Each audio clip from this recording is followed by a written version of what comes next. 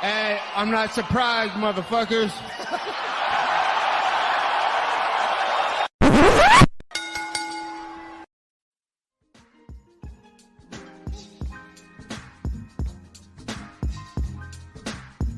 What is up, ladies and gentlemen? Welcome back to the Courtside Soundoff podcast. Once again, I'm Josh Soundoff. As always, welcome by the one and only man of the hour, too sweet to be sour. It is Angel Ortega. A lot of stuff to talk about this week. Obviously, it is UFC 287 fight week. Israel Adesanya and Alex Pereira going down this Saturday night, as well as the return of Jorge Masvidal and Gilbert Burns. A whole lot of stuff to talk about outside of that. Before we get into all the news and all the fighting, as always, we're brought to you by Rogue Energy and Elixir. Code Soundoff for 10% off of both of those. Rogue Energy, long-time sponsor of the show. Keep me fueled up, keep me energized going through the day, whether I'm at the gym, working at home, or even playing video games. It keeps me fueled up, keeps me active. Meanwhile, Elixir, the exact opposite. Get your ass really, really high. They got Delta 8, Delta 9, HHC. They got it all, from distillates to gummies to joints to gels to vapes. They got it. And you can get it for 10% off with code SOUNDOFF at checkout. It's code SOUNDOFF at checkout for 10% off both Rogue Energy and Elixir. Over the weekend, we didn't have any real big fighting. We did have a couple of events going down. Bellator 293, we're going to go ahead and hit that one first. Going down for the Chongo Resort and Casino in Temecula, California. In the main event, Daniel James, who we kind of made some jokes last week, but nothing to joke about in that main event. Damn, what a win. What a knockout over Marcelo Gomez. In the third round. You gotta talk about, this is a guy that out of nowhere has become a legitimate Bellator heavyweight contender. First knocks out Tyrell Thorson, now Marcelo Gomez, 41 years old, and just now becoming a heavyweight contender in Bellator. What do you think about his win, man? Beautiful, man, beautiful. As far as the fight, you want to expand on that? No, sorry. I'm not gonna lie, I took a bite out of something real quick. So I was like, oh, okay, alright. You major check. I know, I'm a fucking terrible human being, Josh. You caught me. I didn't think you're fucking that quick with it. Alright, go ahead. Alright, fine. I'm just joshing with you. Go ahead. Regardless, though, to talk about the win a little bit, it was clinical, man. 6 finish out of him, another finish in another fight, which is awesome. That's what you want out of a guy, especially your heavyweights, right? No one wants, especially in, a main event, 5-rounder, obviously if it's a banger, yeah, that's what you like to see. But especially if you're a new guy on the block, this is the kind of shit you want to see. And he's kind of getting up there kind of quickly. He said he in his debut, he took out a guy who was kind of somebody been building up in Bellator for a long time. Not necessarily a prospect, because he's already been there for a while, pretty established, fought some names. So yeah. As far as him, I think we'll see him kind of make a little run here, which is dope. I don't know if they're going to give him who they're going to give him next, but I can't wait for it. He has a lot of intangibles, like his height, his reach. Mostly older, some maturity, kind of knowing that, like, hey, this is my job, this is my career. So as far as any mental stuff, I imagine he probably has in check. So I don't know. I'm just see what the limit is with him, because obviously he's taking out the guys on the lower end of the rankings. Let's see if he can take out the guys on the higher end of the rankings of Bellator going forward. Mm-hmm. Yeah, it's a complete agreement here. I think he's an interesting guy. He's a guy that kind of came out of nowhere. I had a lot of experience in ACA, if I remember correctly.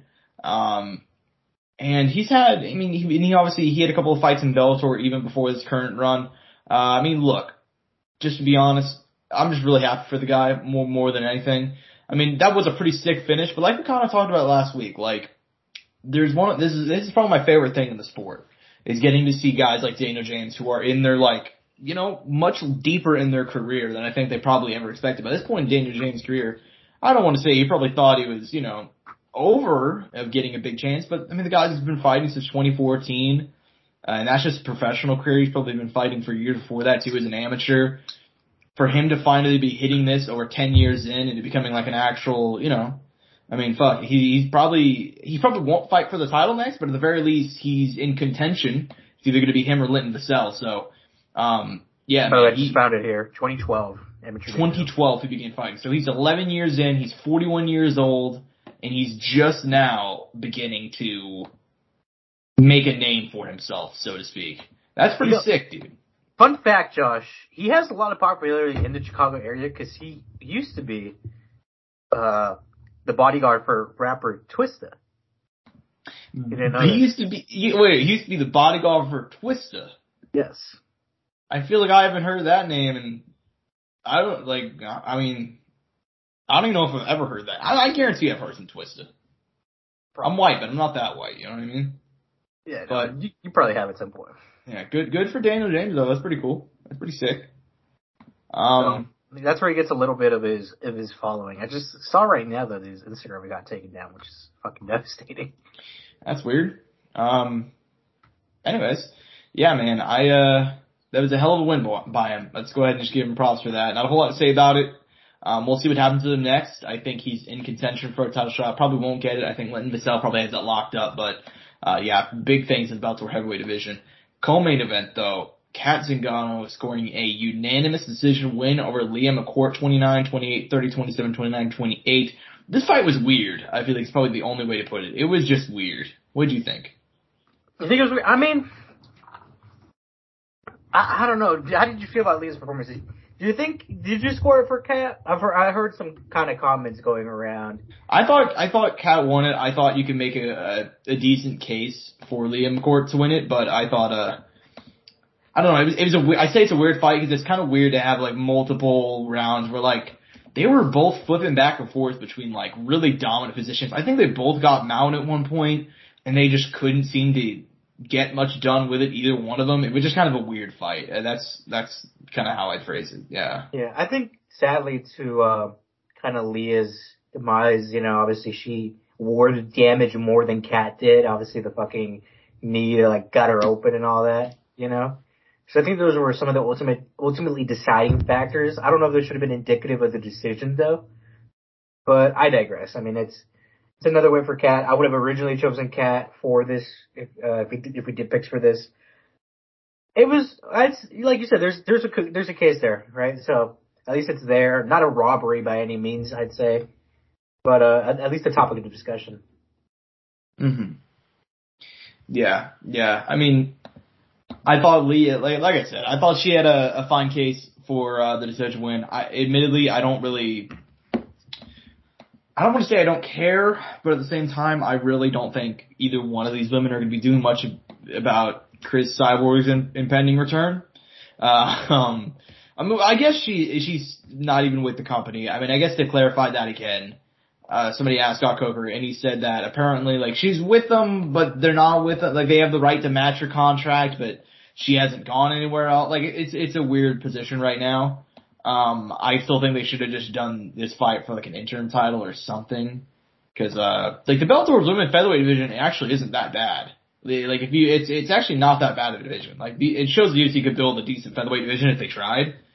But the reality is that Cyborg hasn't fought in a year and has no plans to return either. So, I mean, this title and division might as well be dead pretty much. But anyways, man, any closing thoughts? This is a pretty solid Bellator card. We got to go ahead and shout out John Salter retiring after his win over Aaron Jeffrey. Shout out him, but any other fights beyond that? Because there was a couple of big upsets on this card as well. Yeah, I think betting odds wise, for one, Josh, I think we have to highlight a retirement on this card. John Salter retiring, 38 years old, ends his career in Bellator, 19-6 record.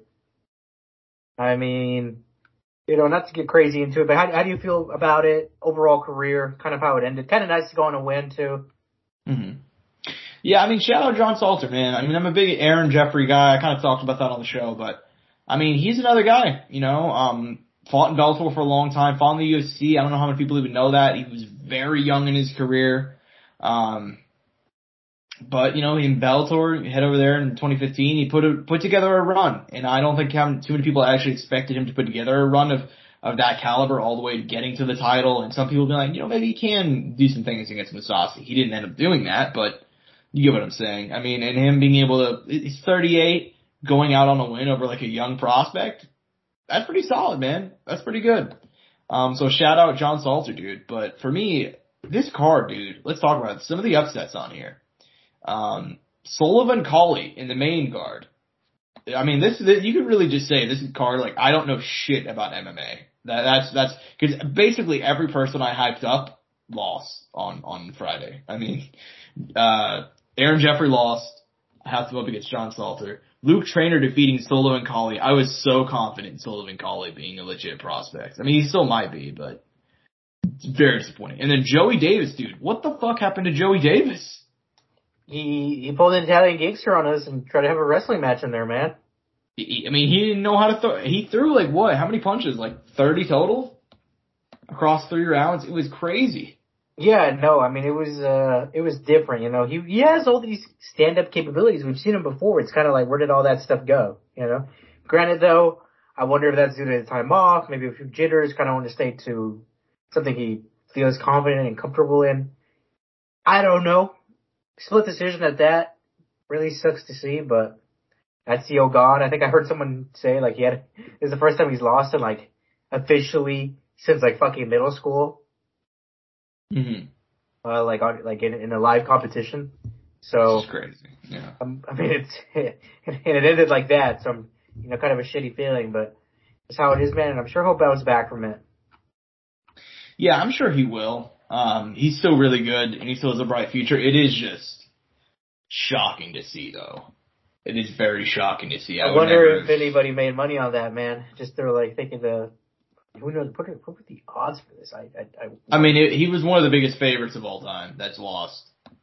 Okay, I found it, Josh. Jeff Creighton was via Tapology. I don't know where they get their odds from. A plus 850. Jesus, a plus 850. How much? What was Joey Davis? He was a minus what? Minus 1600. Jesus. Okay. Well, he's not as bad as what's his name? Our boy that got knocked out also recently. Really hyped up wrestler. I can't think of his name right now, but he was like a minus 3,000 favorite who lost recently in Bellator. He was like their Bo Nickel, but regardless, yeah. I mean, I think I know what you're talking about, but I can't. You know exactly what I'm talking about, but I can't think of his name right now. They already cut him. That motherfucker lost, and they were just like, wait, after that, what? Out of here. Yeah, he lost one fight, and they're like, get the fuck out, dude. Like, you lost to this, because the guy he lost to was like 2-3 or something. Like, he wasn't good enough for them to stick around and be like, oh yeah, we really gotta keep this guy, you know? I mean, it was just... I didn't know you got cut after that, though. Yeah, they wasted no time cutting him. It was actually kind of sad, if I'm being fully honest. Pat Downey is who we're thinking of. They didn't give Pat Downey the fucking benefit of the doubt, though? Pat Downey won his first fight against Keys Nelson in August by submission, 36 seconds in.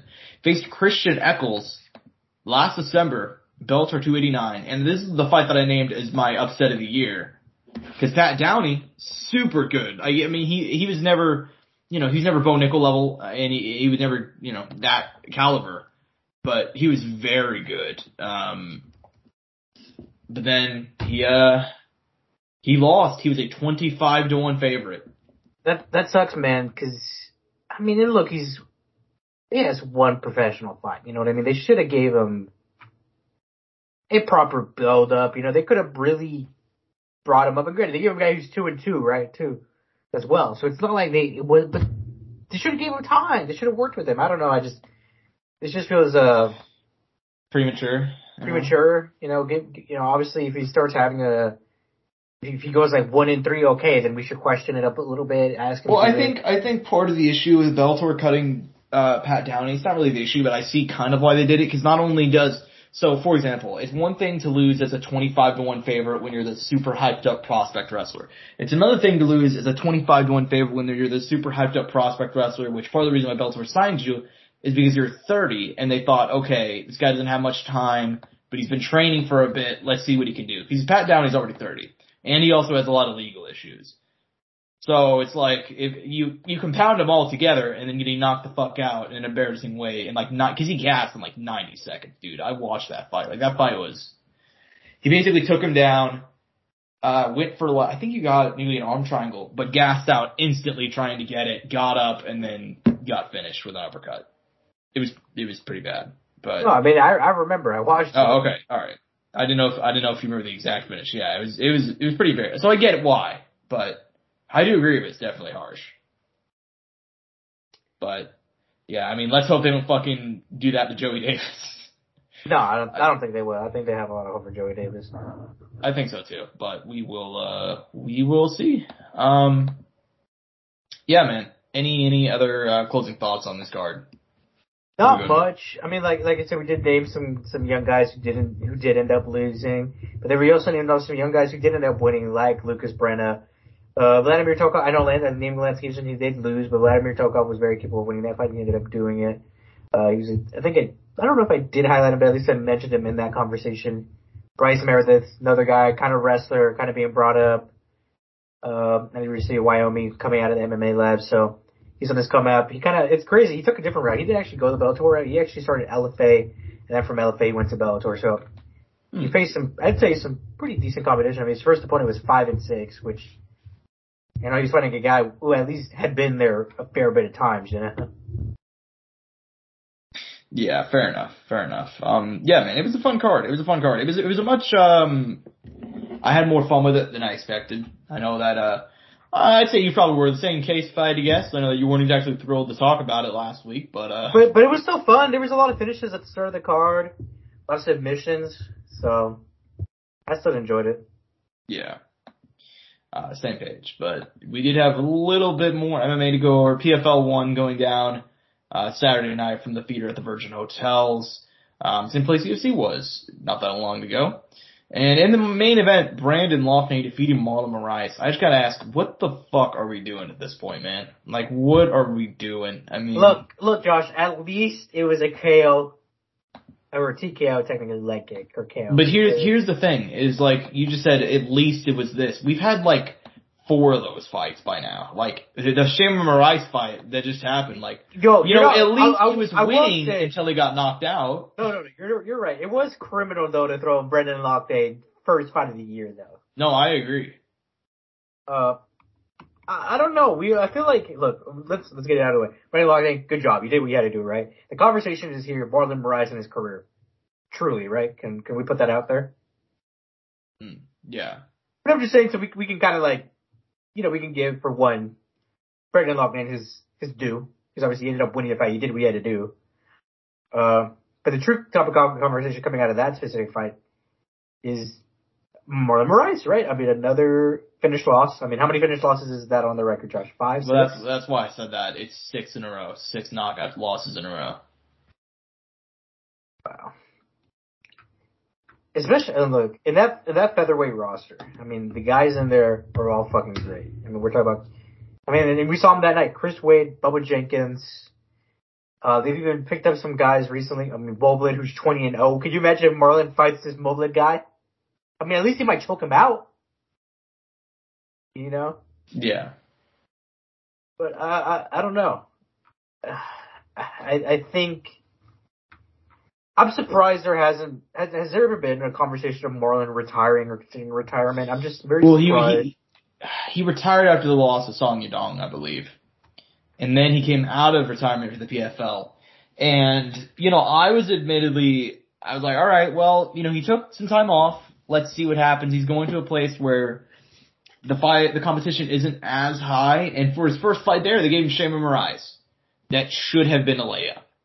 They already fought once, and he fucked him up back in the World Series of Fighting days. Back in 2015, 2016, somewhere around there.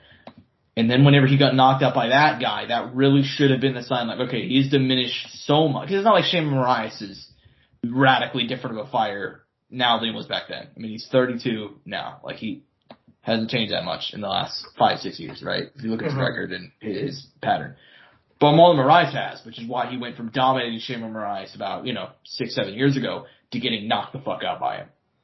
And it's just, 6 losses in a row by knockout. This is like, it's terrible that guys like this even get licensed, Like, it's not Bigfoot level yet, but it's getting there. It's getting there. And Bigfoot shouldn't have gotten as bad as what he did too, Josh, we got look, this might be a terrible joke to make right now, but this really is Krillin-esque at this point.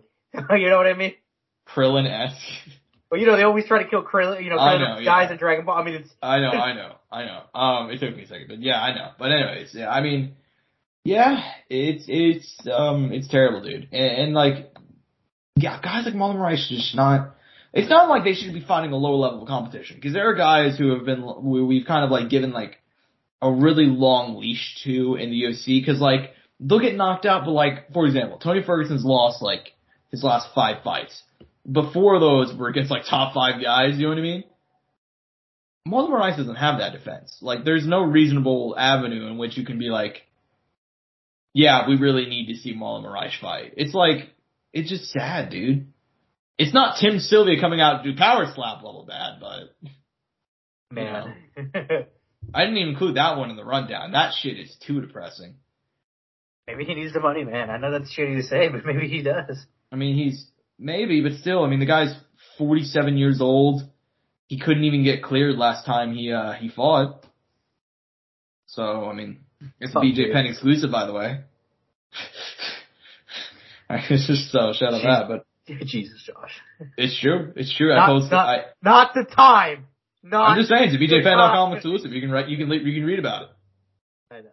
BJPenn.com. Anyways, but yeah, I mean, for the rest of the PFL card, the main event was sad. I will say the co-main event was also sad, but not nearly as sad.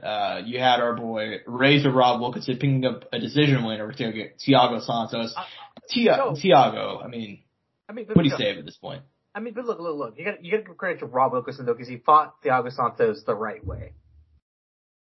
You know what I mean? He didn't take his striking approach that I think he has in his other fights with a lot of the competition he's had in the PFL. Because Thiago Santos cracked him late in the 3rd round. I think Thiago Santos still has a lot of potential in the PFL. I just think I think a lot of people probably assumed, oh, well, Thiago's going to come to the PFL and run through it. No, I mean, Rob Wilkinson is the former champ. You know, I'm saying former because they restarted the season. I hope people didn't think that Thiago Santos is just going to come to the PFL and clean house. But I hope people didn't think that. No, I mean, I think some people were though, Josh. We know how people are. But I think that going forward though, he has a lot of potential because he still looks good. He just got controlled. He got felt well. But look, you're telling me he's not going to beat Will Fleury in the fucking there was a fight under him. You know what I mean? Yeah. Or a Krzysztof Jotko. You know, I'm not trying to be disrespectful to those guys, but I think he can at least potentially beat those guys, if not at least one of those guys. So I think we'll most likely see him in the tournament bracket. He'll make it at least to I would assume the semifinals, if not the finals. Maybe against Rob Wilkinson. I don't know any of that for a fact. But I think as far as his future in the PFL, I think it's still very bright, and I think he'll do very well. I'm curious to see how he is, though, with the active schedule and all of that, and how that'll affect him, and obviously who's had injuries in his legs, too, and how, you know, whether people decide to take it, you know, try to attack that and see if any of that catches up to him. Mm-hmm. I agree. And Josh, they got someone on the roster. I'm sorry, they got someone on the roster who's 8-7. Like, you're telling me Thiago Santos is not beating that guy? No, I'm sure Thiago Santos is going to beat some guys. I mean, they had a guy, Anthony Pettis went like 1-3 in PFL, and he beat a guy who was like 9-11 or something. So it's like, there are some guys that they have in there who I'm pretty sure are just cannon fodder. I mean, no disrespect to him, but yeah, I'm sure Thiago Santos will beat some people. I'll give him credit. He did do better against Razor Rob than just about everybody else did last year. I mean, granted though, Rob Wilkinson, bro, you gotta, like I'm telling you, bro, you gotta give the man. Rob Wilkinson is another one of those stories that people just outside of us that do not talk about. Like Rob Wilkinson, that guy. I love Rob Wilkinson. I'm a huge Rob Wilkinson guy. This motherfucker. I say this motherfucker? I love the guy. I use that as a term of endearment. I mean, he fucking was in the UFC, came in 11-0, got knocked out twice, including by Israel Adesanya. Gets cut immediately. Like they almost always. It's so rare to see somebody cut after only 2 fights, but they did it. Eventually went to PFL, and he has not lost since. And every single fight he's won outside of Thiago Santos, by knockout. And he's just murdered some dudes, dude. Like that Omar Akhmedov fight last year to win the belt. Oh my god, it was also another thing, Josh, active. Yeah. Very, very active, too. Yeah, exactly. Which helps keeps his momentum going, so. Yeah, I mean, we're talking about a guy who fought before coming to PFL like 2-3 times per year after the cut. Yeah, exactly. And that's what you gotta do, especially if you get from a big promotion. I feel like you gotta be active, you gotta be getting finishes, you gotta be, and obviously doing it smart, right? You don't want to be taking fights crazy short notice, being irresponsible, and not having time to recover in between. But he did it right, man, and it's really paying off, and it's dope to see another Aussie doing it. Aussie. Yeah. Right? Shout out the Aussies, man. Yeah, but not the best performance for Thiago Santos, but I mean, the reality is whenever he fought John Jones back in, what was that, July 2019, and you watched him go 5 rounds, even though you know he tore his shit like the first minute or two in both legs, you knew there was going to be a receipt coming, so to speak. You knew whose ticket was going to get punched after that. But he ascended for one night and he gave it his all. And so no matter what, he's still the only guy to say that he took a scorecard off John Jones. So granted, that's more about judging and competence than anything, but because there's other guys who should have been. But yeah, I mean, shout out to Thiago Santos, man. I mean, as far as the rest of the card goes, which fights do you want to talk about? It was not a good night for UFC veterans. For the most part, because Christoph Jocko also lost. Well, yeah. I mean, no, credit to Moblid.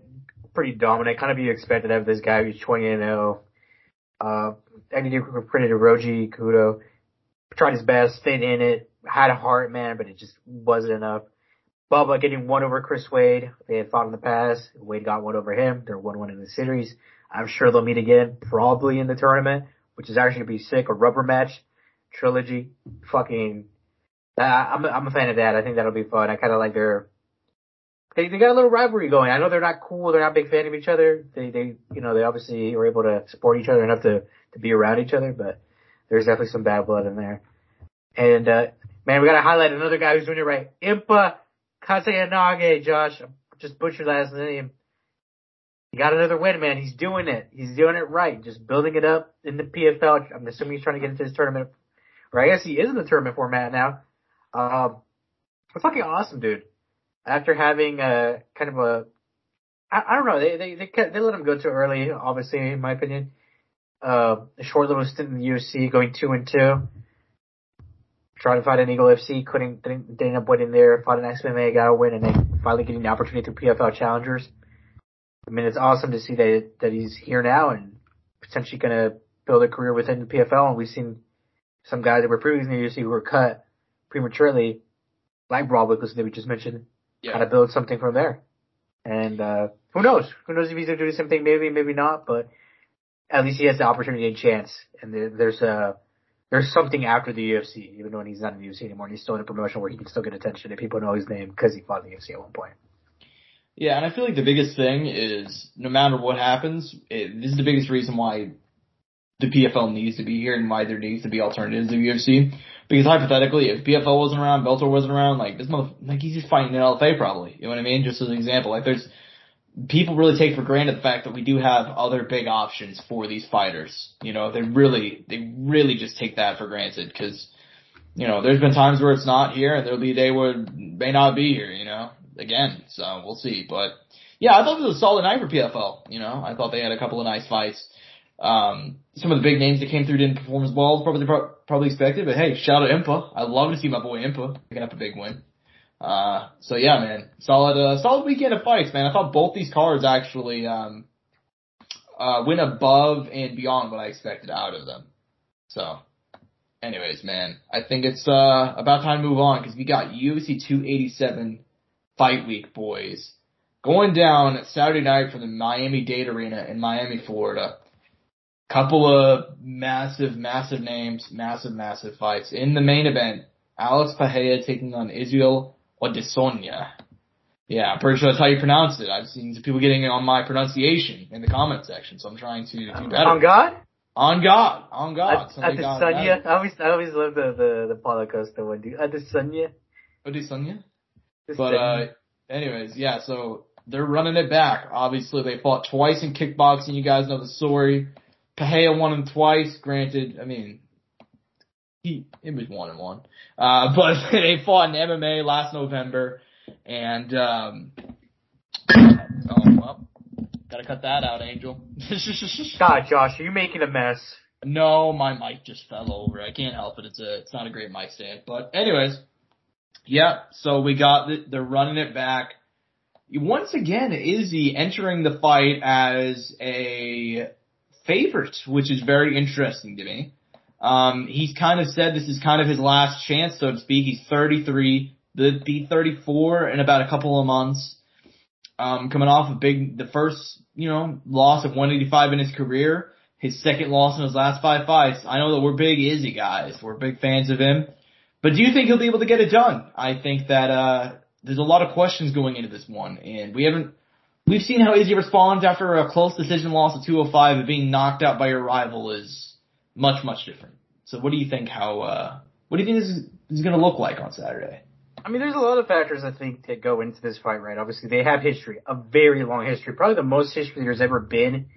I think to be honest, Josh, in an MMA fight between two guys, I mean, could you ever think of two guys who fought in maybe other sports outside of the UFC and then fought within the UFC, maybe not even more than one time, but once, I mean, I don't think there's anybody who has this much history between each other ever in MMA. I can't think of guys. Maybe I guess Lance Palmer and fucking Bubba Jenkins, because Lance Palmer's kryptonite was Bubba Jenkins when they were wrestling in college. I believe they had some history there, and then they fought in MMA, and Bubba got the best of him again, which was like such a mental fuck, because you could tell in that fight when I remember Lance Palmer was he was getting a choke on Bubba. Bubba was smiling the whole time like, yeah, motherfucker, you're not gonna get me. And Bubba ended up beating him in that fight. If you ever want to go back and rewatch that, Josh, that is like a fucking crazy moment in that fight. I love that the PFL actually panned to the front of him, because you just see him holding it, he's just smiling the whole time. He's like, he's not gonna get me. But regardless, kind of to bring it back in, there is no guys who have this much history. There will never be any guys. I mean, this is historical shit right here, my guy. Yeah. I was about to make a really bad reference right there. But, oh God. I'll tell you later. Alright. But, I just refuse to believe, Josh, that the fights have been this close every single time, and Izzy does not get one officially on his books. Mm-hmm. First fight, close, didn't get the nod. Arguably should have gotten a night. Second fight was winning it, gets knocked out. Third one in the MMA has him dead to rights in the end of the first. If he had more time, probably gets him out of there. Fight goes on, is winning it until all the way through the fourth, pretty much riding his way to a decision. It looks like Israel Design is about to beat this demon he's had. In the fifth round, gets finished late. Questions it, says early stoppage, whatever, right? We're not going to have that conversation here. Say what you want to say. Mm-hmm. And look, for Alex Pereira, I mean, obviously, he's young in the sport. Obviously, he's working very hard. I think it's something you can't question. He seems like a guy who's faster, is very talented, super athletic, has this amazing power. He knows what he's capable of doing with his weapons. But I do think Izzy, and this is MMA, and I think Izzy's going to have to dig deep in the bag and use all his tools that he has available in MMA and not just run and kickboxing. Obviously, he tried to wrestle. Mm-hmm. He's talked about the leg kicks and how the leg kicks battered him. Let's see if he can change that up. Let's see if we can have that mobility. Let's see. I don't, and I even told you, dude, one of my biggest issues with that fight is that whole shit where Izzy would end up his back to the cage. Mm-hmm. And he was there. And granted, though, like we said, like mentioned earlier, leg kicks were a factor, all of that.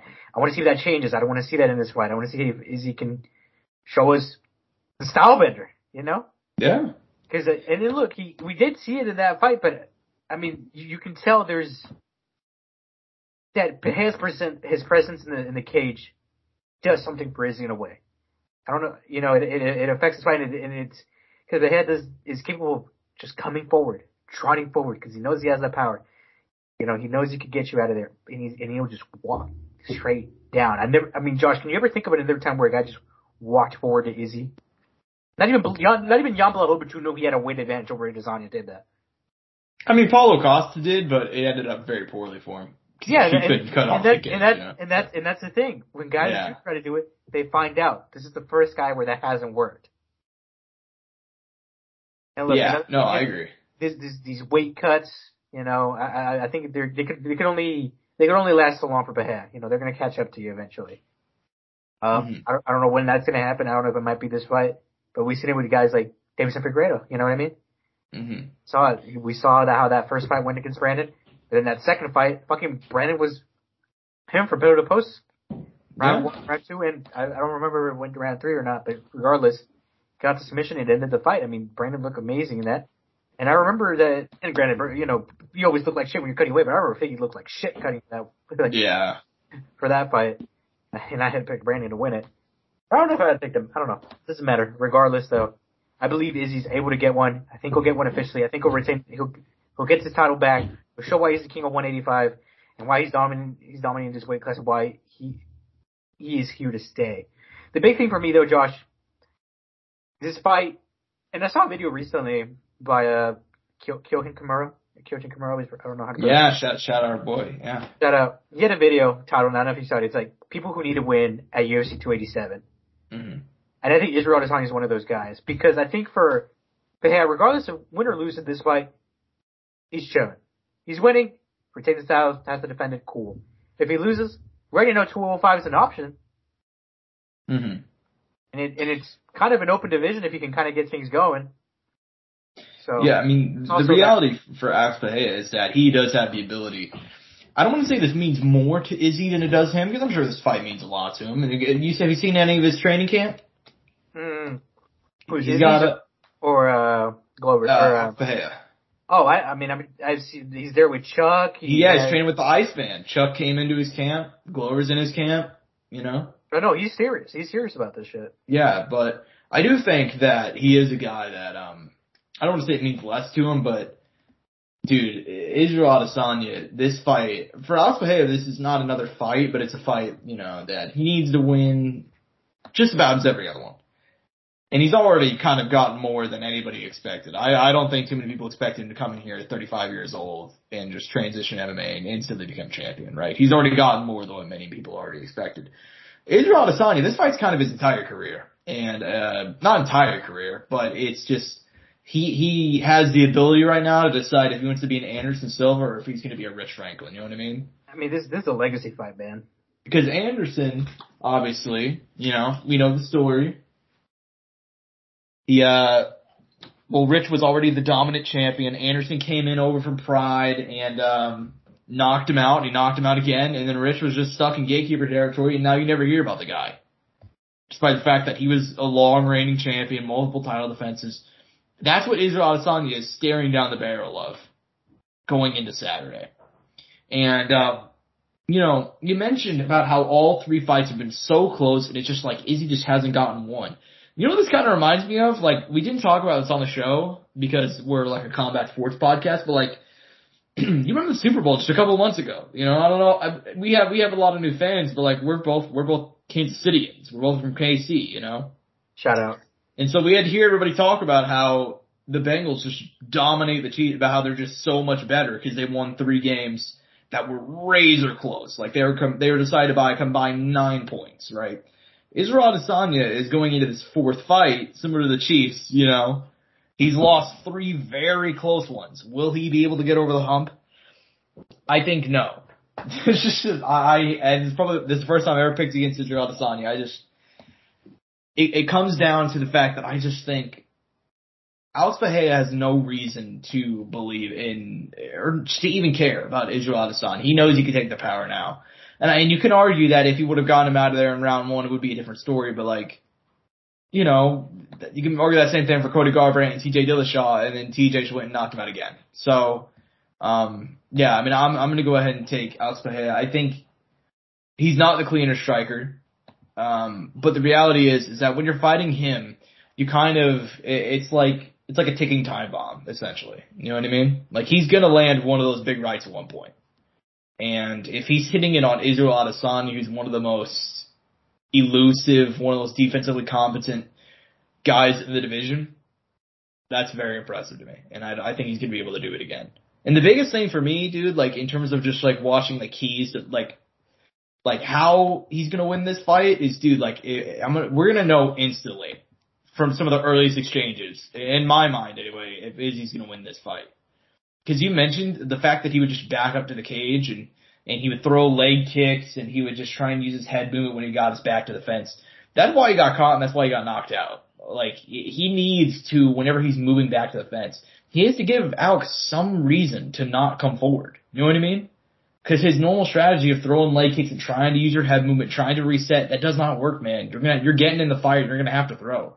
And he didn't throw, and last time he got knocked out for it. So, I don't know if he'll get knocked out this time, but I don't think he's gonna win. I'm gonna go and take Alex Pereira to win. And still, even if it pains me to do it. So, I mean, I know that you're going with Izzy. Any final thoughts on the main event before we go and move on to the co-main event, which is also excellent? I mean, it's an intense fight, man. It's a very intense fight. I mean, the first one was intense the whole way through. Then the way it ended, obviously, in fucking dramatic fashion. I don't know. Big legacy fight. I do wonder, though, what will happen if Izzy does lose, kind of what happens going forward with the division. It's going to be a really awkward spot. I wonder if at that point maybe they would decide to try to challenge for 205. Who knows? But if try to become double champ, which would be crazy, and obviously kind of put the division on the back burner, which at that point I wonder if the UFC would try to do an interim title between Rob and Izzy, so that way when he returns he has someone there at 185, or if maybe he would just want to, just as a fuck you, fight Izzy one more time, go to vacate the title at 185 and go to 205, which would be savage as fuck. I don't know. But we'll see this weekend, man. It's fight week. I'm excited. Let's get into the co-main event. Right? I mean, no matter what happens, we know that no matter what, you have, there's only a couple things guaranteed in life, right? Death, taxes, Alex Pereira shitting on Israel Adesanya at every single chance that he gets. In every phase of life, Like, I guarantee you Trump could go for that double title, not because he cares about it, but because he couldn't do it, Like, do you see the video of him, like the video of him, like, getting mad because Izzy's, like, has, like, the stuffed animals, and he's like, what the fuck? Like, have you seen that clip? I think I did, but I didn't, like, look into it. It's comedy. It's the most one-sided beef of all time. Like, I don't think, but it's still really funny, though. I mean, the man's a professional hater. You gotta respect him to a degree. But anyways, yeah, co-main event is excellent, man. Just one down. Gilbert Durinho Burns taking on Jorge Gamebred Masvidal. Both of these guys coming into this one saying that they're hoping they can get a title shot. Obviously, Dana said that Colby just really deserves another one. So, Colby Covington, he's like fucking Groundhogs, dude. Like, Colby Covington just shows up at the start of spring and he gets another title shot, Like, it's just can't get away from it, dude. Can't get away from it. But anyways, yeah, I mean, both of these guys have said that they think they can jump in front of him with a win. Obviously Gilbert coming off of that win, submission win over Neil Magny in January, UFC 283. Gamebred been out of action for over a year since his fight and then instant rematch with Colby Covington outside of Miami Steakhouse. So he is entering this fight on a 3-fight losing streak, but obviously there's. Wait, did you include the Steakhouse in there too?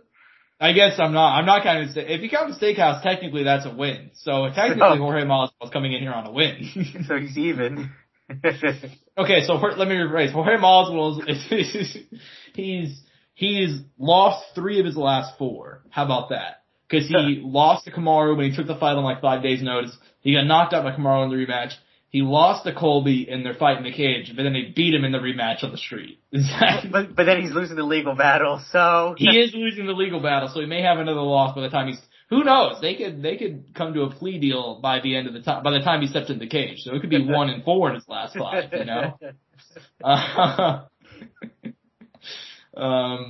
But anyways, yeah. I mean, Masvidal, he's had a couple of rough losses. He's 38 years old. He said with a loss, this is pretty much going to be it. I mean, he pretty much admitted that. And at his age, GRE, right? Huh? Put it on GRE, right?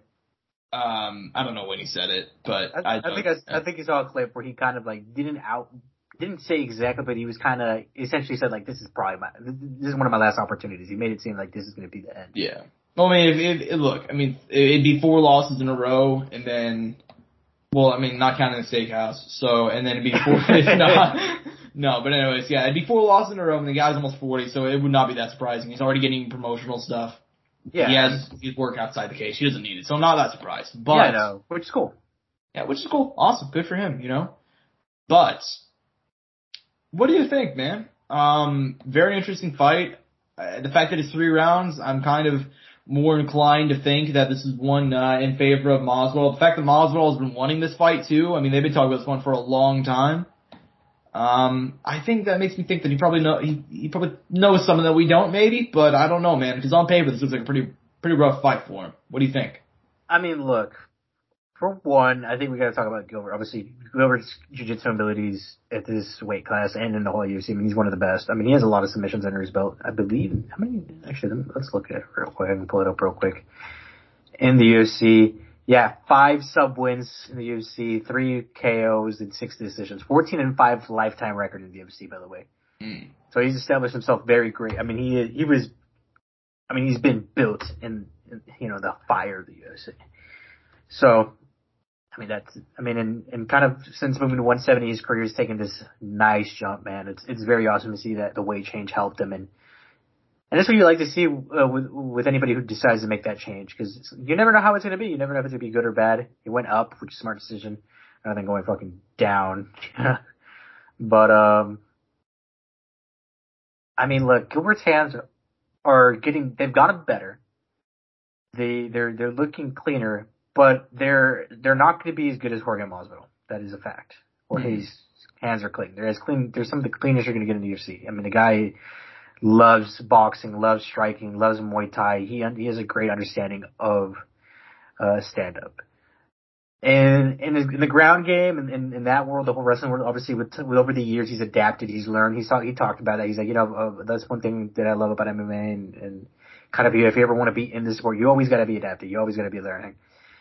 And he has a good takedown defense. I think it should be enough to at least hold off Gilbert for a little bit. Gilbert has obviously improved out with the people he has around him, like he worked with guys like Kamaru, like Michael Chandler, guys who could take him down and obviously work on those takedowns as well with him. So those have greatly improved, especially since his whole thing and one of his best assets is his jiu-jitsu. And obviously, the first thing you got to do is get the person down. But before that, you always stand up on the feet. So that has improved too, and his power has shined through. I think Jorge obviously has a great chance, right, early on in the first few rounds to do stuff on the feet, maybe get a decision win. I don't know if he'll finish him on the feet. Always possible. But at the same time, like I say, Gilbert's hands have improved. He has power. I mean, Jorge suffered the first KO loss of his career. Granted, it was a perfect punch, Yeah, and he took time off too. I mean, it's been about 2 years since I won. Yeah, so, I don't think the shin has been cracked or weakened or anything like that yet, but you never know, right? I mean, he's an old 38 in MMA, man. I mean, he's been around the block, Oh, yeah. And, I think Gilbert has a great chance. I mean, we've seen Jorge lose the submissions before. I was some crazy submissions at that. Submission of the decade. Right. I think Gilbert Burns will win. I do think Jorge Masvidal has a great chance of winning this fight, though. I do not think, because I think Gilbert's actually like a pretty sizable favorite. He's one of the bigger favorites on the card, yeah. I'm looking at it right now. He's a minus 500. That's wild to me.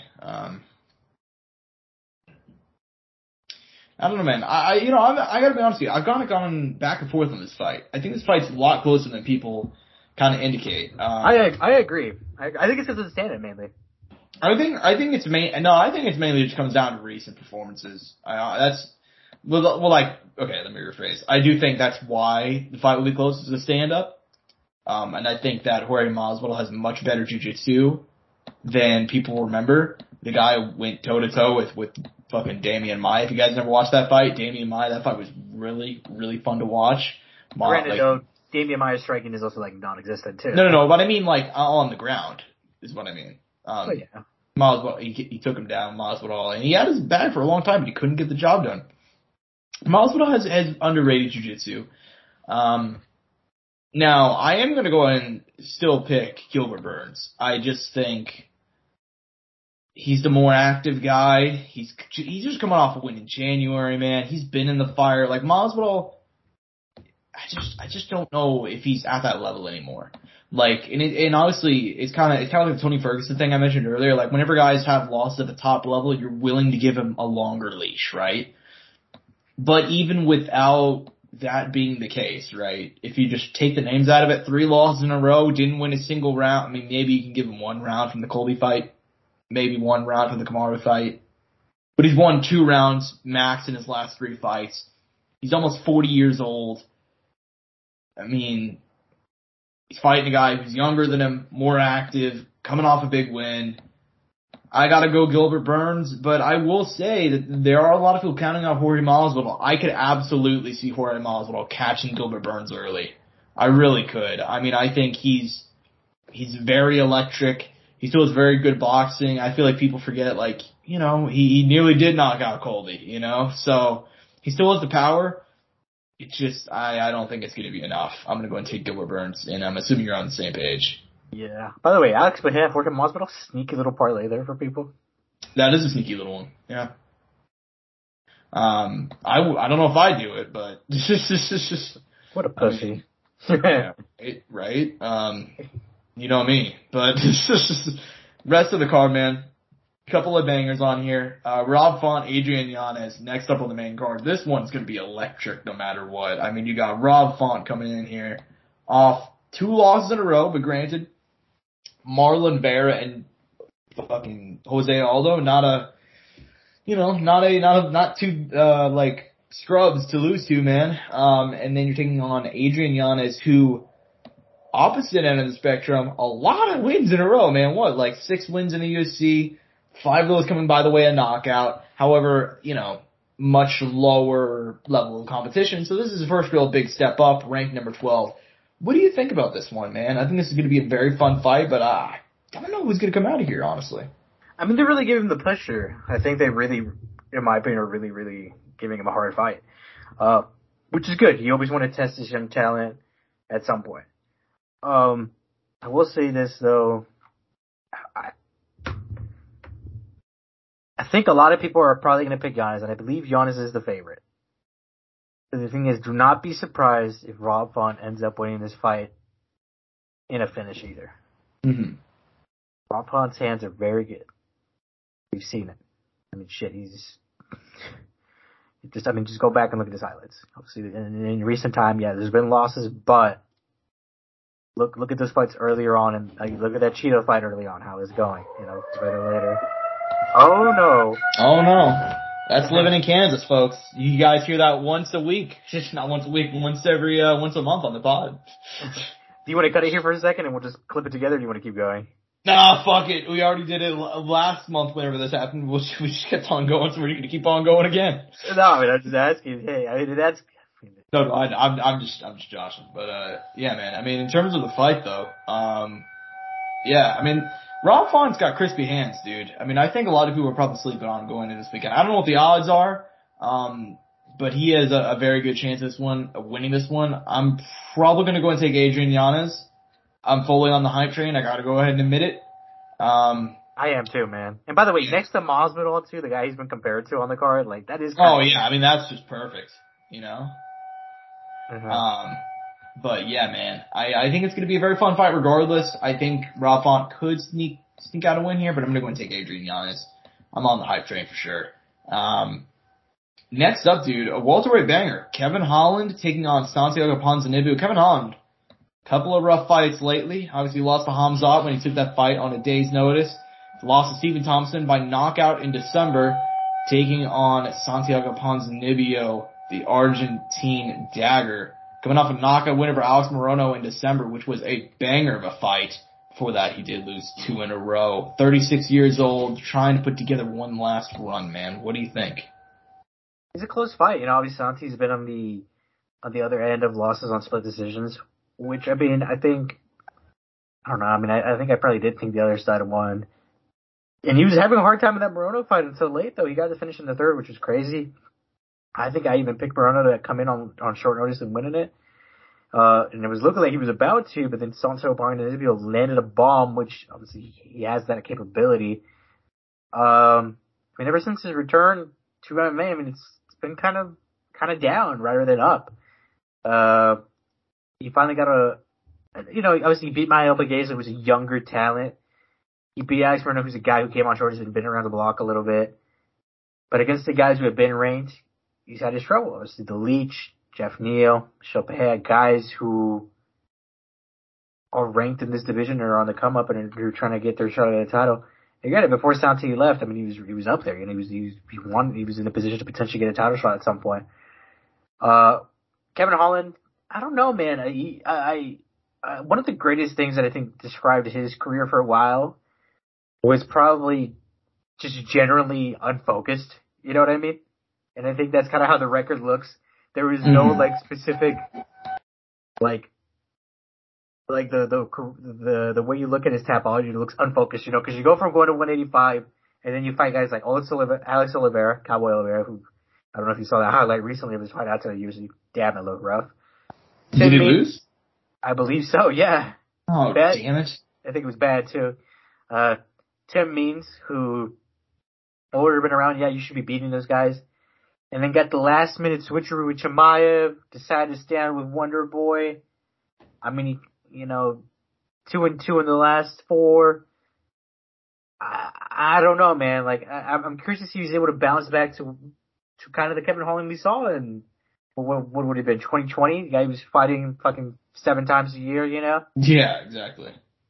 And, in these ranks, he has this opportunity. Let's see, you made the weight change because you thought 170 would be better than 185. I don't know. I mean, I want to pick Kevin Holland, but at the same time, I can see Santiago Ponzinibbio winning this. Kevin Holland's hands are good. He has power. His jiu-jitsu's gotten better. His wrestling, as we've seen, has been a struggle through his career. I'm sure Santi is a smart guy. Obviously, he does commentary and analysis for the Spanish broadcast.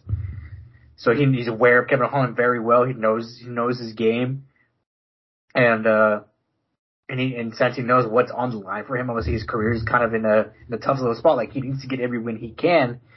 For Kevin Holland, I know if he loses this, he can bounce back from it, but it just looks kind of rough from where he was at not so long ago, I feel like we're going backwards with Kevin Holland rather than going forward, which we were doing the whole time. Mm-hmm. Yeah, to an extent. I mean, I don't necessarily think that he's good. I don't think he's looked any worse in his last fights. No, he hasn't looked bad, but you know what I mean. If you look at who he's been in recent time, compared to prior to the wins he had before, and then who the losses have been to, and with the weight change and everything, it's kind of like there feels like there's an overall consistency throughout the career of it. You know what I mean? Yeah. Look, man. I think I get your point. I don't necessarily think he's looked any worse. I do think you can make a point in his last fight because he. I'm not saying he's looking bad. I'm not. No, I see your point though. You're saying the consistency. Yeah, I mean, it just looks. Everything just looks all over the place in the career is what I'm saying. Yeah. Well, it is. So. Yeah, and then like I said, it fits him. It fits his personality. Yeah. Fair enough.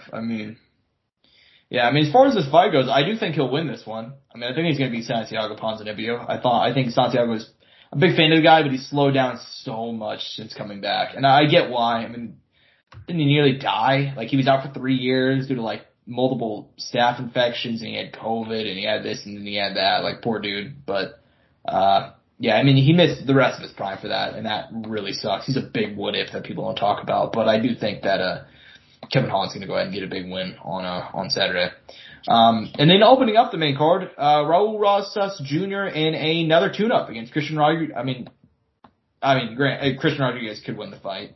And this kid's very young, but, they probably know what they're doing here. They're hoping Raul Rosas Jr. wins this one. To be fair, Christian Rodriguez, he's a decent guy, He's 1-1 in the UFC, lost to Jonathan Pierce, picked up a win over Joshua Weems back last October. But we know the story of the Raul Rosas Jr., youngest fighter in UFC history, super hyped up prospect. A lot of people talk about the kid, man. I think he'll get it done, get a second win in the UFC on Saturday. For what? Up until this point right now, and I don't think I said this in a Jay Perrin fight because I didn't think this. I think this would be the toughest fight of Raul versus career, and obviously that's going to be the story of him always, right? His next fight will always be the toughest fight of his career, right? And I think I might as well start saying it now, right? Because this is where it starts. And I think it will be against Christian Rodriguez. I kind of went back, Josh, and actually watched the fight. I was like, here's something I want to watch Christian Rodriguez. I've probably seen his fights, but he's probably been on the prelims in the past. And, it's just someone that hasn't necessarily stuck out to me, right? So I went back and watched one of his fights and watched mainly the Jonathan Pierce fight because I was like, I'm curious to see how this fight went. And there's a fight he lost, funny enough. Yeah. And look, the guy has some skills. He was fighting up a weight class, so that was another reason he lost. In my opinion, I think it's a factor because you could see the sizable difference in there. And he's very capable in the jiu-jitsu game. He had multiple sub attempts, trying to throw up submissions. Obviously defended well against submissions. He has capability on the ground. He did get controlled in the wrestling department though. He got his back taken a lot, but granted though, like I said, a bigger guy. And also he tagged Jonathan Pierce late in that fight up a weight class too. So he was a dog. He stayed in it. He was tough. He didn't get submitted, and he had his own sub attempt too on Jonathan Pierce. He jumped up those subs as well when he had his chances, and they were decently deep. But granted, Jonathan Pierce, in his own right, had a submission defense.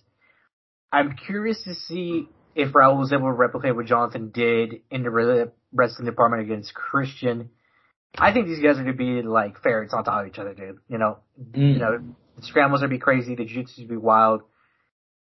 And we haven't really gotten to see a lot of Raul's stand-up. I'm wondering if Christian can kind of get a little bit that more out of him, kind of make him work for it. I just think this is going to be a very hard fight for Raul. And I think and he's a sizable favorite in this fight too. I was looking at it earlier. I have it here pulled up. I guess it's not as big as you think. It's still big. He's a minus 245 to a minus 190. You know, I'd still say a decent size, obviously, right?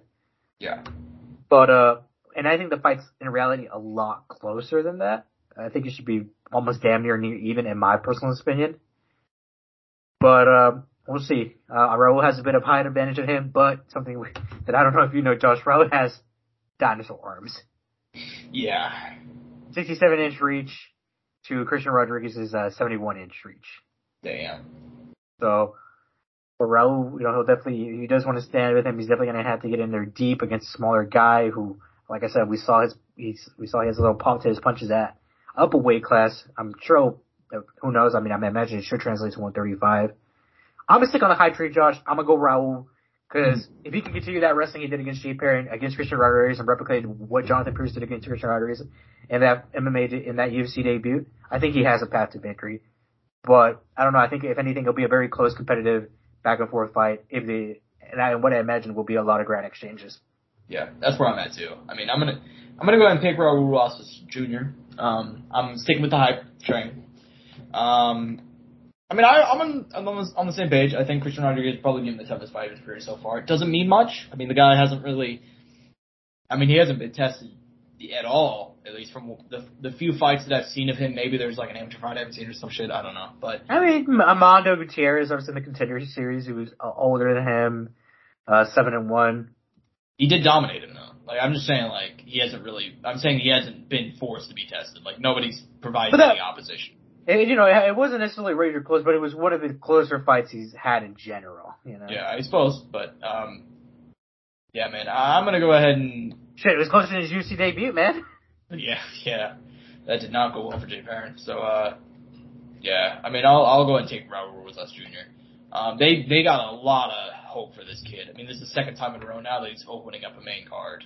Yeah, Chris Curtis was pissed about that. He's been pissed about that for months. Dude, yeah, I mean.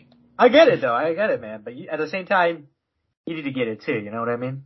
I mean, if you ever wanted the world is, or life isn't fair talk, this is the life isn't fair talk, right? Well, yeah, and I saw him complain about it once before, and somebody was like, well, you know, you need to go out there and prove yourself. I'm like, dude, Chris Curtis knocked out, like, multiple ranked guys. You know, he talks that shit. He promotes some stuff, like, if there's a guy who's allowed to complain, it's him. I mean, this is also a guy who lost like 5 years of his career because they didn't pick him off the Contender Series whenever he got one of the coolest knockouts of all time. So, anyways, man.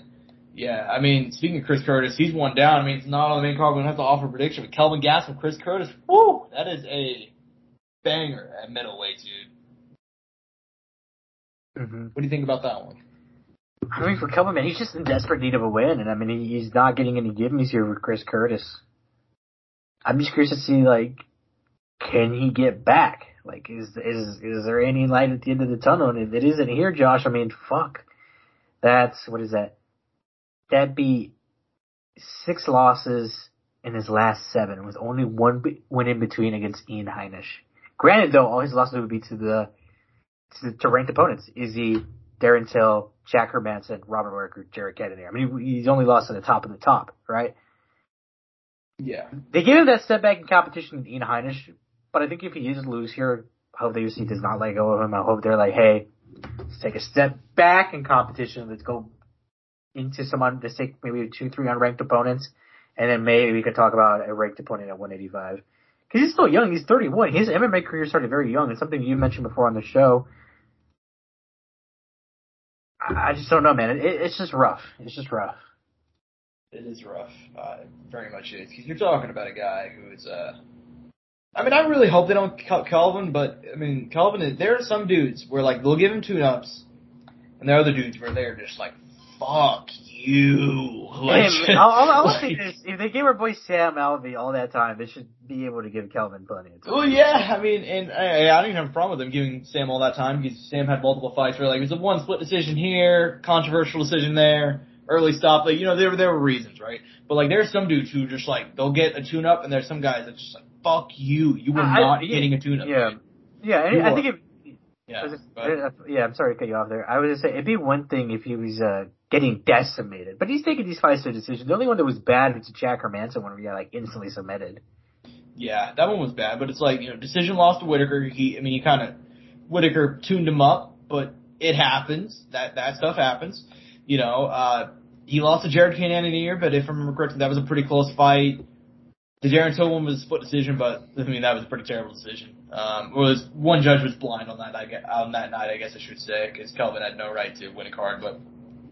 And then there was the Izzy fight, and then obviously the Jack Hermanson and Ian Heinisch one. Yeah, I mean Kelvin just had multiple, just terrible. And even look at the fights that they scheduled for him. He's supposed to fight Nasruddin Imavov at one point.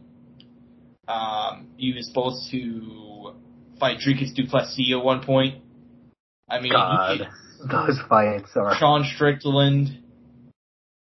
He's been booked against like tough dudes. So I mean, you gotta give him credit though. He's taking them. Granted though, we don't know what fight offers he's getting. For all we know, he's getting fucking offered rank 50 or. And by the way, I want you to guess how old Kelvin Gastelum is because I just found out right now and it kind of fucks with me.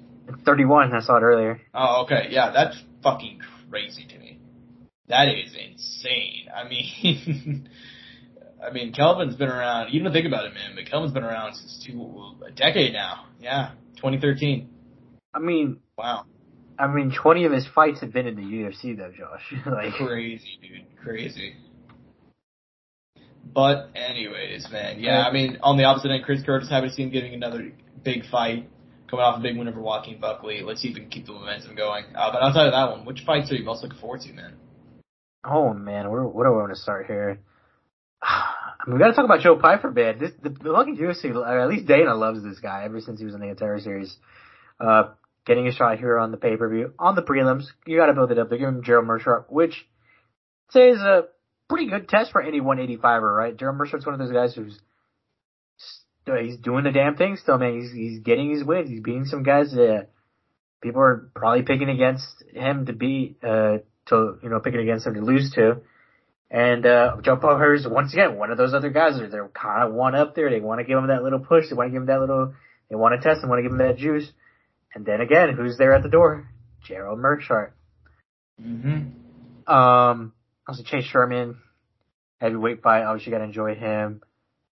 And Ignacio Bahamondes, man, back after a long layoff. I think he had some visa issues. Taking a fight at a catchweight, 160. At least that's what I'm seeing here. And Karate Hottie against Luana Pinheiro. 10-1 Brazilian gal. Very talented. Definitely excited to see her back. I feel like it's been a while since we've seen Michelle fight.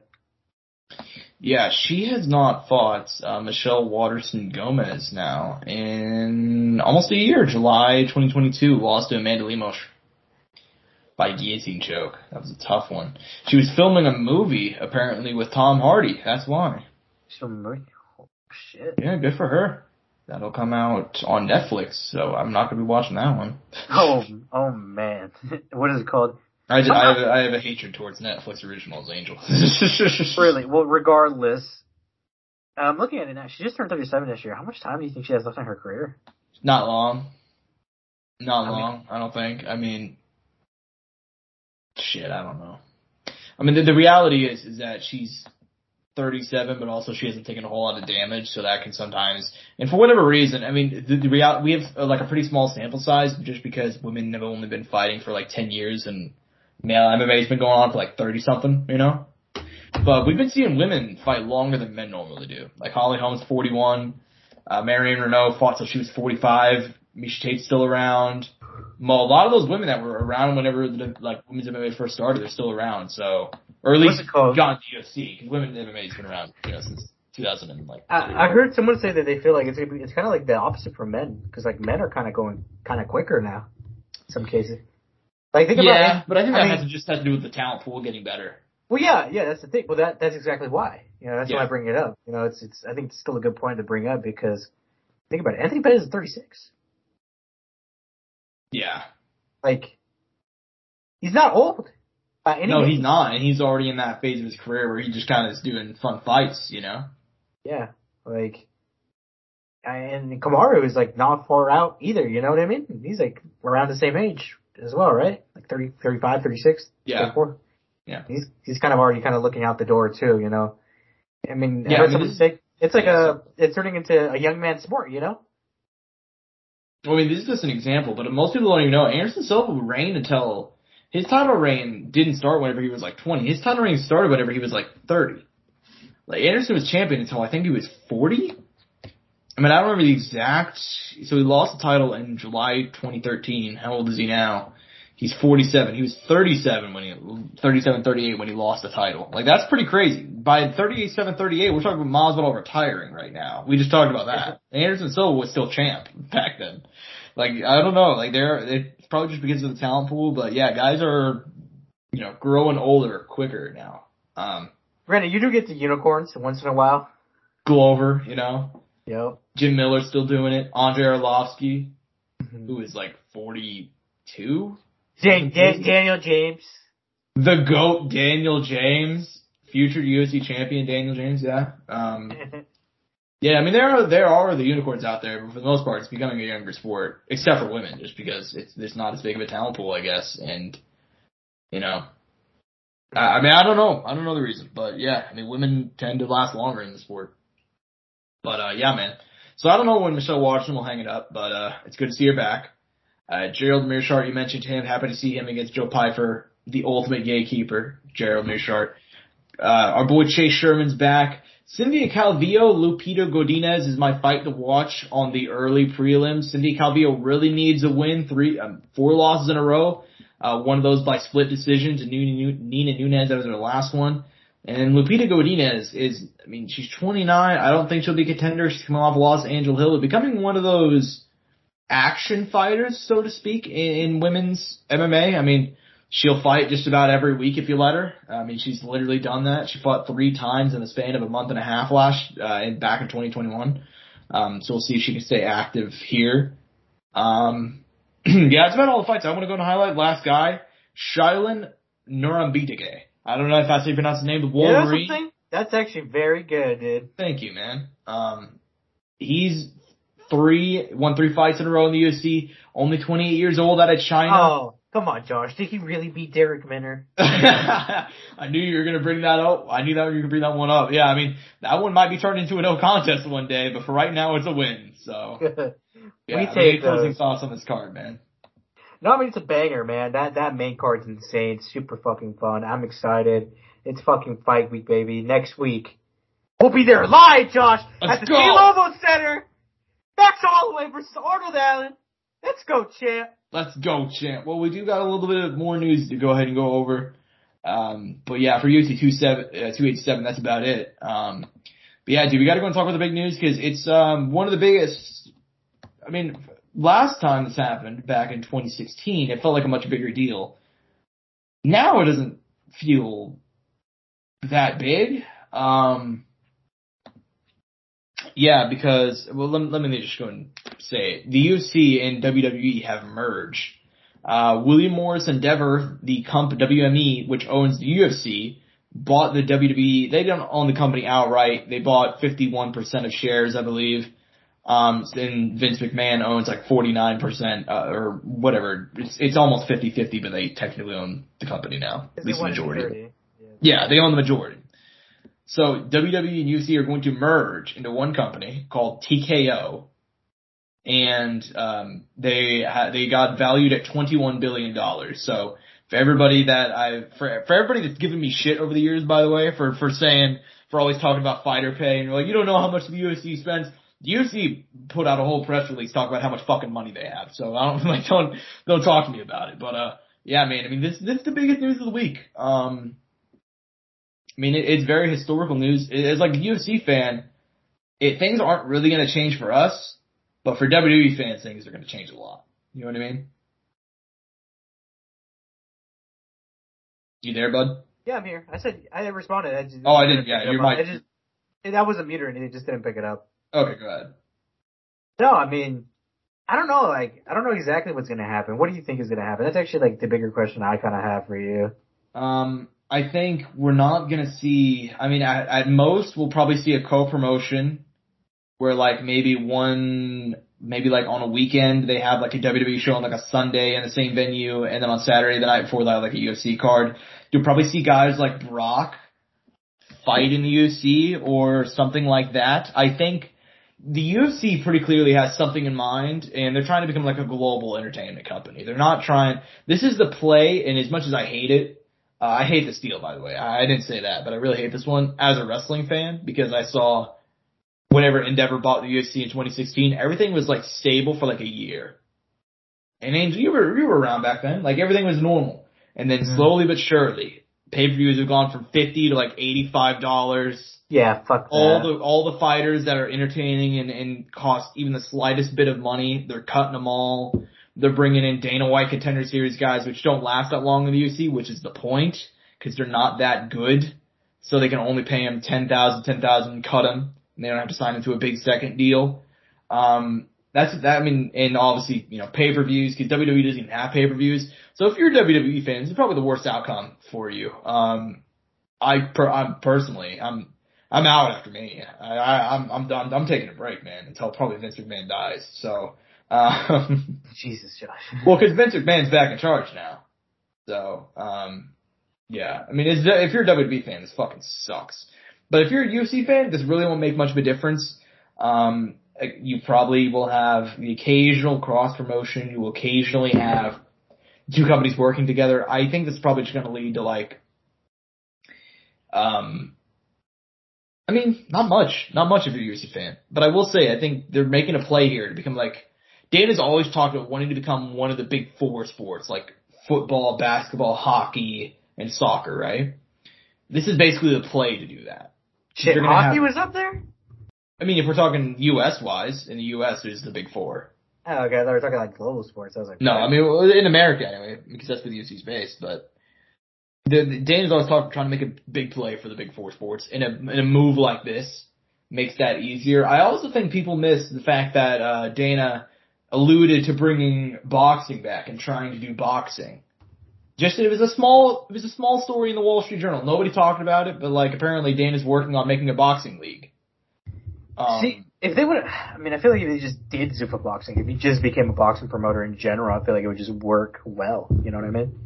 Well, I don't understand why he didn't just do that instead of doing fucking Power Slap. That, man, very true. Like, do you think nobody cares about Power Slap? Nobody, No, I mean, you're right. I don't know anybody who really talked about it. Exactly, yeah. I mean, they didn't get a second deal either.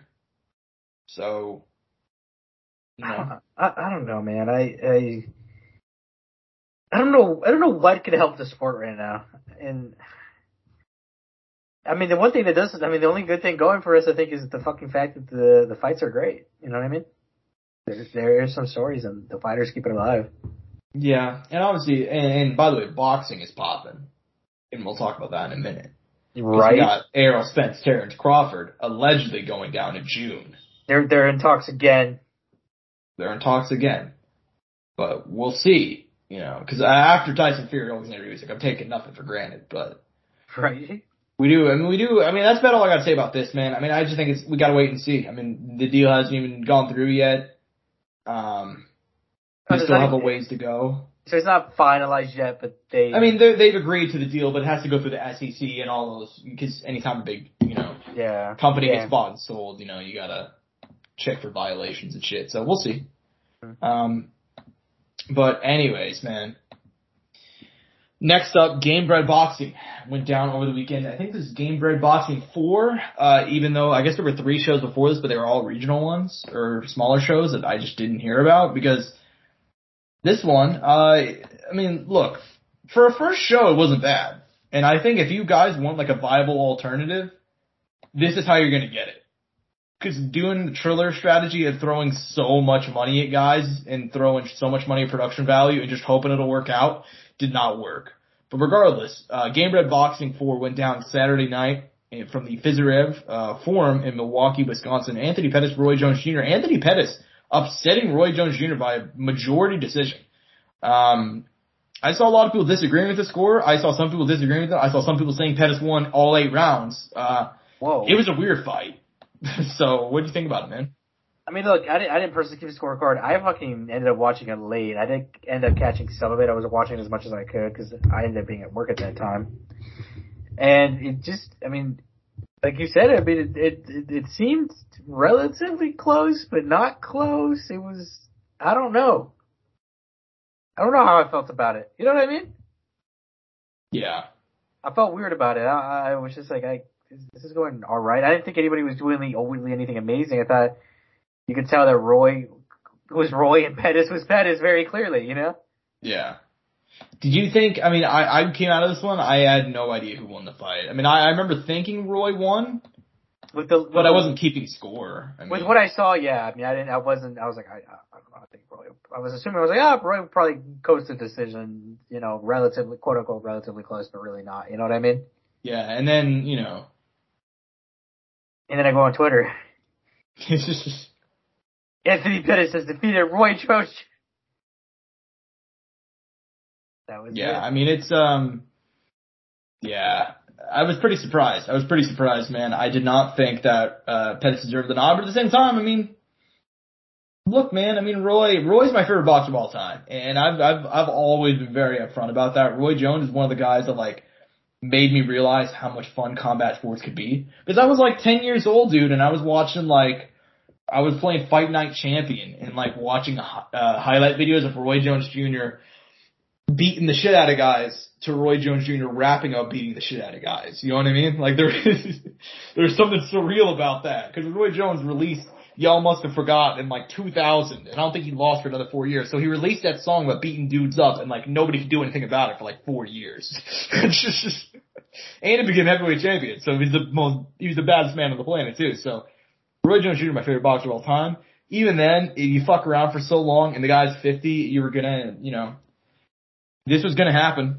This is gonna happen at some point. You know, and for Anthony Pettis picking up the win, good for him, dude. It's been, hey, as MMA guys, we've been needing to pick up one of these. I mean, it's just, we got one. We got one, you know? Like, boxers have been kicking the shit out of MMA guys in boxing matches for, like, the last 5 years or so. So at least we got one, I guess. But yeah, man, at least for the rest of the card goes, I mean, a couple of weird decisions in here. I mean, what'd you think, man? I mean, Vitor beat Jacare, what I expected. I mean, the real banger of the night, though, Josh, was Jose Aldo, Jeremy Stevens, right? Extreme banger, yeah. And, you know, we're kind of, I mean, there was some people on the undercard. I can't remember who. I didn't end up watching anything outside of the main people. Or, I mean, I shouldn't say the main people, but, you know, the big names that people who are UFC fans or MMA fans would probably know. Mm-hmm. Yeah, I mean, as far as that fight goes, I was very surprised that one was ruled a draw. I thought Jose pretty cleanly won that one, but it was a very fun fight, and I was happy to see Jeremy Stevens out there. It's funny that you say that, because I felt like I heard a lot of people say the opposite. Really? People thought Jeremy Stevens won? What I saw. Interesting. Anyways, yeah, I mean, I was happy to see Jeremy Stevens out there having fun. I mean, that's a guy that's had some rough years.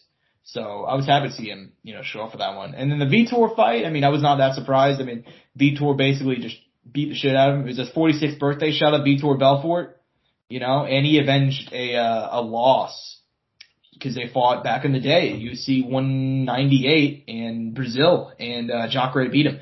But here's the interesting part. Afterwards, Vitor said that apparently he was supposed to fight Roy Jones Jr. in the main event first before Pettis.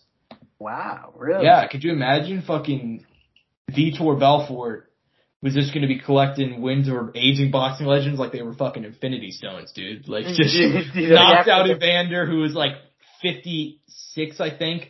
He would almost definitely knock out Roy, who was like 53. Fucking, where's Mike Tyson at? You know, like, it's just. Oh, come on, dude. Do you think you're telling me Big Mike wouldn't knock out Vitor? I think I'd probably pick Big Mike to fight Vitor. But if there's two guys around 50 years old that I want to see fight, man, Vitor Belfort and Mike Tyson. You love how USADA was working this event too? Oh yeah, right. You saw the shout out for this one. But anyways, I mean, yeah, this is a fun card. Like I said, man, this was a deep card. There was a lot of fights on here that didn't really need to be on here, honestly. Yeah, I mean, I had fun. I thought, for just a small boxing card on Fight Pass, it was a fun night. I had fun. Nothing else to watch at the time. I think PFL was already over, so yeah, it's pretty sick. And we'll see if they do it again. I mean, I'm pretty sure they have more attention for more events, but we'll have to see. Speaking of boxing, this is what actually most of these final stories are. Because Darren Till said, predictably, Angel, I was skeptical when he said he left the UFC to just go get some treatment and come back. So I was like, he's probably going to get some money thrown at him. He said he's already going to boxing. He said Jake Paul, Logan Paul, KSI, Tommy Fury, he's willing to fight any of them. Is this the right move? Absolutely not. No, you don't think so? No, man, come on. Would you rather see Darren Till back in the UFC, or do you think it just made more sense to him just going like Bellator or PFL, somewhere like there? I mean, yeah, and to an extent, yes to those two. But I just would like to see him get better. Just go get his shit, take a year off, train, go to fucking Thailand, do whatever, and go get stem cells in Tijuana and come back and fight a lower end of the division and just go back to normal, I'd hope so. Yeah. Yeah, fair enough. I mean, I think it's a move, not the one I personally make. Right. If I were Darren Till, because this is kind of, and look, I mean, some guys make this decision at some point in their career anyways, but this is kind of I'm done competing. I kind of just want to get paid. And hey, there's nothing wrong with that. There's nothing wrong with that. But, perfectly fine. Like Nate Diaz, who we'll talk about in a minute, like Nate was talking about leaving and going in boxing and coming back to the UFC. Nate Diaz is a big enough star to where like that can happen. Cause it's like mutually beneficial. If Darren Till's leaving the UFC and he said that he's gonna come back and instead he goes out and does like a boxing match with Logan Paul, his ass ain't coming back. The UFC will remember that shit and make sure he never gets a job there again. You know what I mean? As long as Dana's in charge. But yeah, man, I mean, I'm not a big fan of it. But if he wants to go out there and go get paid, that's good for him, But anyways, man. Last bit of news. Yeah, good money. Speaking of good money, so after Jake Paul lost to Tom Fury, I wasn't even really interested to see, I was kind of interested to see what Jake was going to do, but I was more interested to see what Nate Diaz was going to do. Because everybody was like, okay, so Nate versus, Jake is next after he beats Tommy, or even if that Tommy fight didn't happen. So he went out there and lost to Tommy. Jake Paul's future is not known. I saw Lauren Mack, PFL Executive Vice President of Communications, said that Jake Paul's going to fight in MMA this year. But we also saw he's in talk with Floyd and Tommy and KSI and this and that. Nate Diaz is no longer in the equation.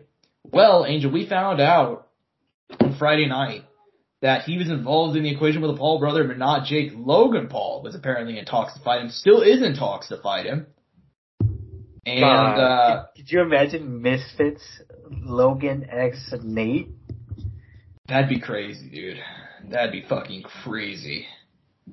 I mean, what do you think about all this, man? I mean, I think, obviously, Logan said that Nate turned it down. He said he thought it was going to happen, but he said they're also still in talks. So it could conceivably happen. I mean, make that fucking money, I guess. That's all you think? You don't have any teeth? Do you think that, this fight would be more competitive than Than who? Well, Jake versus Nate? I think they're both interesting. I feel like the one thing you can write off is the fact that Logan doesn't have a win and he's a YouTuber and he's his little brother and you could set up a revenge fight against Jake down the line. I guess there's a storyline there. I mean, I feel like that's where the interest can build. Yeah. That's what I think too. But I'll put it like this. There is something there. It's not necessarily something I'm seeking out at this point. You're trying to be nice. You're like, I really don't give a fuck about this fight. I just don't want to be here, Josh. I'm just here so I don't get fined. Yeah, you're like, dude, I'm just here because, we're getting more subscribers than I thought lately, and I was gonna quit, but, but anyways, I mean, yeah, I mean, I don't have too much interest. Like, I'll watch, and I actually think Logan's a bigger draw than Jake is, so I think this fight will actually be much bigger. That's something that not a whole lot of people talk about, but if you look at the number, obviously Jake has more of them, so that has to do with it, but I mean, Logan always does really big numbers when he decides to box. I'll watch it, but I mean, I'd much rather see Nate Diaz in the UFC versus Conor McGregor, if that makes sense. Like in the trilogy. So, we'll see though. We'll see. Any closing thoughts on, the podcast? Anything else you want to talk about before we close out? Not necessarily, but while you were saying that, I was like, I wonder why they never try to make Anderson and Nate in boxing. I wonder what Anderson's going to do. Actually, we haven't heard anything from Anderson since he lost to Jake. It's taking a minute, man. I get it. He's old. He needs time. I mean, he's old. I mean, he is like 50 years old. But I'd be surprised if he doesn't end up doing some more boxing. Like he just, We'll see. We'll see. Yeah. Fair enough, man. But yeah, I hope you guys enjoyed this podcast. I'm at Josh Ivanov on Twitter. He's at Angel Ortega _01 at Courtside Sound for all things related to the show. Shout out to everybody who has subscribed on YouTube. We're already at 910. And we're trying to hit 1,000 by the time I go on vacation next month in May. So we got about 4 weeks. So let's see if we can do it, boys. And shout out to everybody on TikTok as well, Instagram. We appreciate it so much. Hope you guys enjoyed the pod. Peace and butt grease. Mouse click.